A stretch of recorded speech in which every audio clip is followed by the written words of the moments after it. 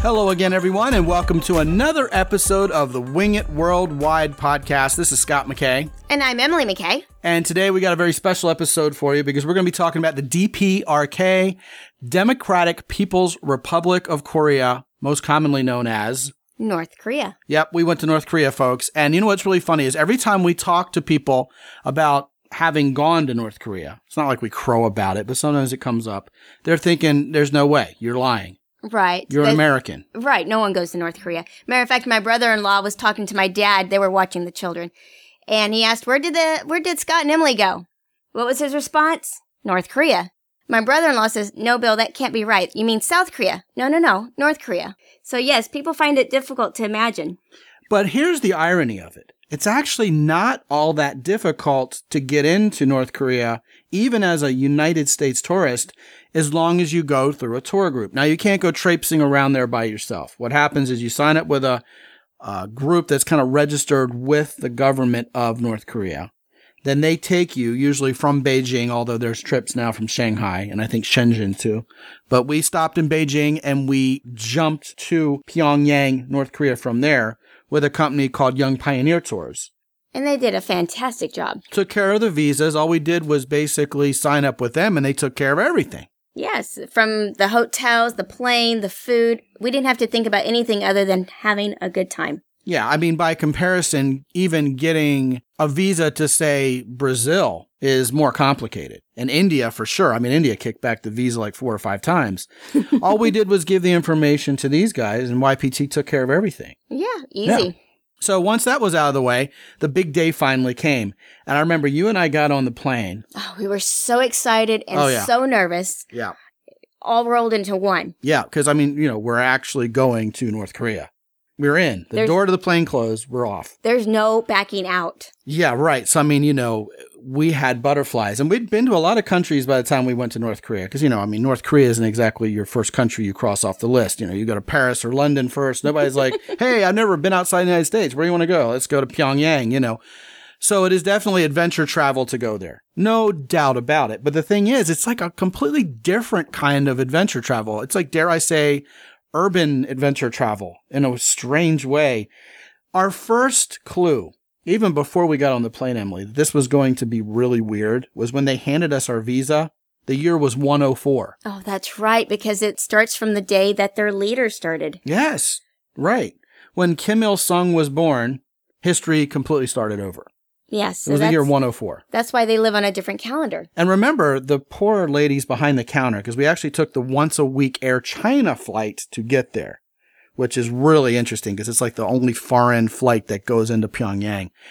And the ladies behind the counter were like, you know, there's something wrong with these visas. It says the year's 104. Somebody misprinted something. And our tour guide, you know, our Western tour guide with Young Pioneer Tours had to set them straight and let us on the plane. It was crazy, man. She's like, I can't let you through with this visa. This visa's, you know, there's something wrong with it. You can't get through. So, yes, they took care of it for us. All right. So here we are, 4 minutes into this 10-minute podcast. We need to go to North Korea. A lot to do. Oh, yeah. This should be like a 3-parter, okay? The first thing that happens is you land, you know, final approach on the airplane into Pyongyang, and there are military guys planting grass on the side of the runway when you land. I mean, it's weird as soon as you get there. And it turned out it was Friday. And Friday is like public service day. It's like everybody in the country, especially in the military, I've heard, is like doing mandatory public service. You know, almost like they got convicted of something and have to do public service. But, you know, it's something that they do for the service of the country. And they're proud to do so. But it's alarming to see a bunch of people by the runway when you're landing. You're like, wow, what's going on? It wasn't explained to us until later. Right. So we land at the airport. We get off the plane, take a deep breath. You know, they check through everything. I wouldn't say excessively, you know, because, you know, you go into North Korea thinking it's going to be excessive. And the next thing you know, we're put at ease. They didn't even take away your cell phone. No, they let you keep your cell phone nowadays, which is kind of interesting. Although you don't have any access to emails None. or the internet. No. You're completely cut off from the world. And interestingly enough, I found that amazingly refreshing. Well, you finally got some time off. Yes. I mean, you know, hey, look, I'm off the grid. You're not going to be able to get in touch with me. And of course, we're internet-based people here. Our entire business, our dating coaching stuff is all internet-based. I had an excuse. I had the perfect storm. A real holiday. Yeah, I know. It was like a real vacation in sunny North Korea. Another thing that struck me along those same lines is the complete, utter lack of marketing. No billboards, no commercials, no Coca-Cola logos everywhere. And, even though that is an unfortunate casualty of a market that's not a free market economy, obviously. To the Western mind, again, it was something that was sort of refreshing because, you go to Seoul, South Korea, anywhere in Asia, anywhere in the United States, anywhere, and you're going to see a bunch of billboards and be bombarded with a bunch of commercials, even in their surprisingly beautiful subway system. Right. Although they replaced that with their politics, with a lot of the advertisement teaching or a lot of jucha announcements. Yeah. Yes. Propaganda. Exactly. Yeah. A lot of that. You get in the elevator and they have the video showing that they're proud of their country and the music and very patriotic. And I think they legitimately are. Oh, yes. They firmly believe it. They love it. They're sincere to it as much as we are to our own country, as well as everybody else is to their own country as well. Now, I don't think there's any doubt that our tour guides for DPRK, and by the way, you have to be escorted everywhere you go. You're not ever given the chance to just roam around the country. They did let us see more than we thought we were going to see. I mean, we saw workers in the field, like plowing the field on hands and knees with like little garden trowels. I mean, it was weird and bizarre. And oxen carts and everything out there plowing. Yes, it looked like we were from a different time period. Yeah, my favorite part were the army trucks powered by wood. Oh, I forgot about that. That's right. And I was like, what's up with the trucks that smoke out the back? He's like, well, they're actually powered by wood. Or was it coal? It was wood. They're throwing wood. They're wood-burning trucks. And I'm like, come on. And this guy was from Ireland, Never seen such I was a like, thing. come on. He said, no, 100%. And even the DPRK guide, who would not mess with me, by the way, he's like, no, yeah, that's exactly how it works. They're former Russian military trucks. They have wood-burning trucks. I mean, it's just the weirdness knows no boundaries over there. Now, 2 places we went that you're never going to see pictures of. First of all, we went to the Palace of the Sun, where Kim Il-sung and Kim Jong-il, his son, are both lying in state. And that was an incredibly opulent experience, complete with slowly moving walkways where you pass all these pictures of the great leaders doing these great things. And that's just only the beginning. Right. Remember the air they blew on you? Yes, they give you a blowjob before you go in there to see them. They blow the lint off you with like these air ducts. And I said to our Western guide afterwards, I go, did they ever get the hint that we're laughing about having been given a blowjob? And our guy was like, no one's ever going to tell them that. But I mean, there were these things where you just had to laugh over and over again, even vis-a-vis all this opulence. And man, that Palace of the Sun was overdone. I mean, we've seen other leaders lying in state. We've seen other monuments, even here in the United States. There's nothing that compares to that place. And you can't have any pictures taken, nothing. They make you take off your shoes, remember? Man, right. It's the real deal. Our guide was even disturbed that we as Americans were allowed in there, remember? Oh, yeah, he had made a comment about that. He stopped our tour just to make a point that he was unhappy with us being there because he cannot enter our country in the United States, but we are going to be there visiting his leaders. Yeah. It wasn't like he was mean about it. He just kind of let us know. The other place where you can't take pictures is what they call the War Museum. And let me tell you something. These guys are stuck on having a grudge against the Americans. Oops, there's crickets.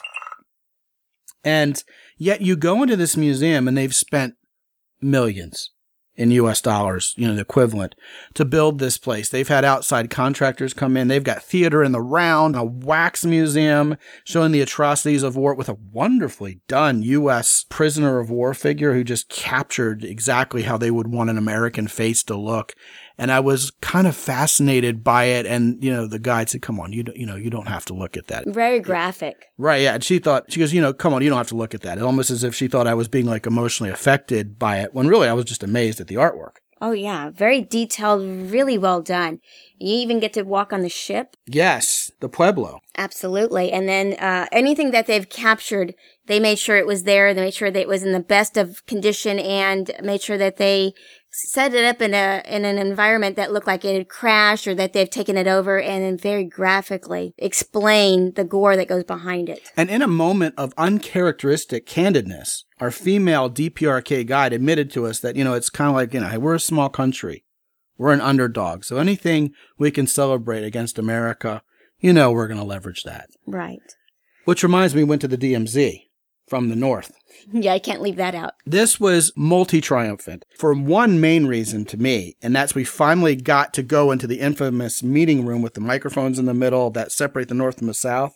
And we got ripped off from doing that when we visited the DMZ from the south back in 2009. So this was kind of like sweet revenge there. Right. Yeah. And we got to sit at the table, too. Yes, absolutely. And we also got to go to the building in Kaesong, which lies in the north, which we were told when we visited the south, where they actually signed the armistice. Yes, absolutely. Yeah, very interesting. Much more laid back than the south. Oh, yeah. too. You have a lot more freedom to do Yeah. what you want there, walk around the building. And, well, not around the building, but walk around on the inside of the building. And then they explain the history, and at least from their perspective, just fascinating. But on a lighter note, what I remembered that was a lot of fun is the theme park. Oh, yeah. They actually have an amusement park there. Yes. I was talking to somebody today, and they're like, I thought they didn't have those things because they don't have electricity. No, they have a theme park there. We even got to ride the rides and get on the roller coaster, and the young people love it there. I think it's fair to say it's no picnic to be there. I'm not going to, emigrate to North Korea anytime soon. But, it's not as bad as the propaganda we get about them here in the United States. Okay? There are people happy and smiling, and we didn't see anybody starving. And it's not like they only showed us the people they wanted us to see, because they took us to the park when the whole city is celebrating. And one of the highlights for me was you dancing with a grandpa from the DPRK, and he just really enjoyed that. I have it on video. Yes. I'll post it on YouTube. I really appreciate the fact that the people there, they love their country. They love their families. They're very tight, very close-knit, and they believe in their families first. And the college students are like having folk dances in parking lots on Saturday for fun. Not a lost art. Yeah, there's just kind of a simplicity there that has been lost literally in the whole rest of the world.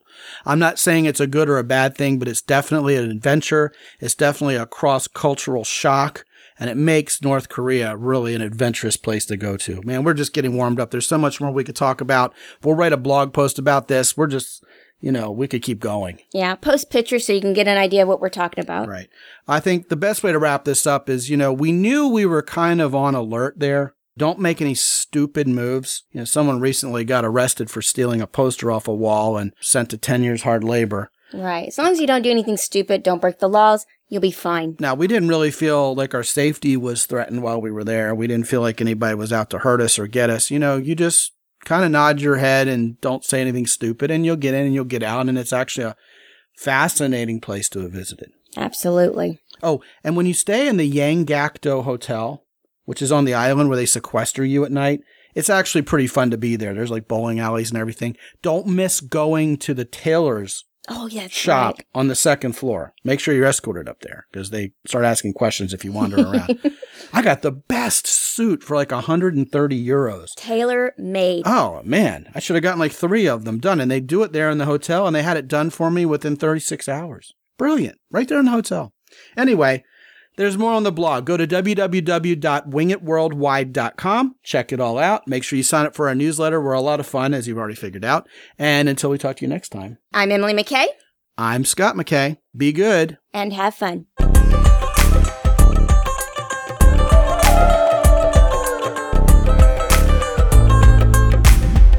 The Wing It Worldwide podcast is copyright X and Y Communications. All rights reserved worldwide. Remember, you can go to the show notes page at www.wingitworldwide.com/podcast. There you'll find out much more about all the destinations talked about by Scott and Emily on this show. Remember, if there's anything left out that you wanted to hear, chances are you'll find it there. It's all at www.wingitworldwide.com/podcast. This is Ed Roy Odom speaking for the Wing It Worldwide podcast. Until next time, be good and have fun.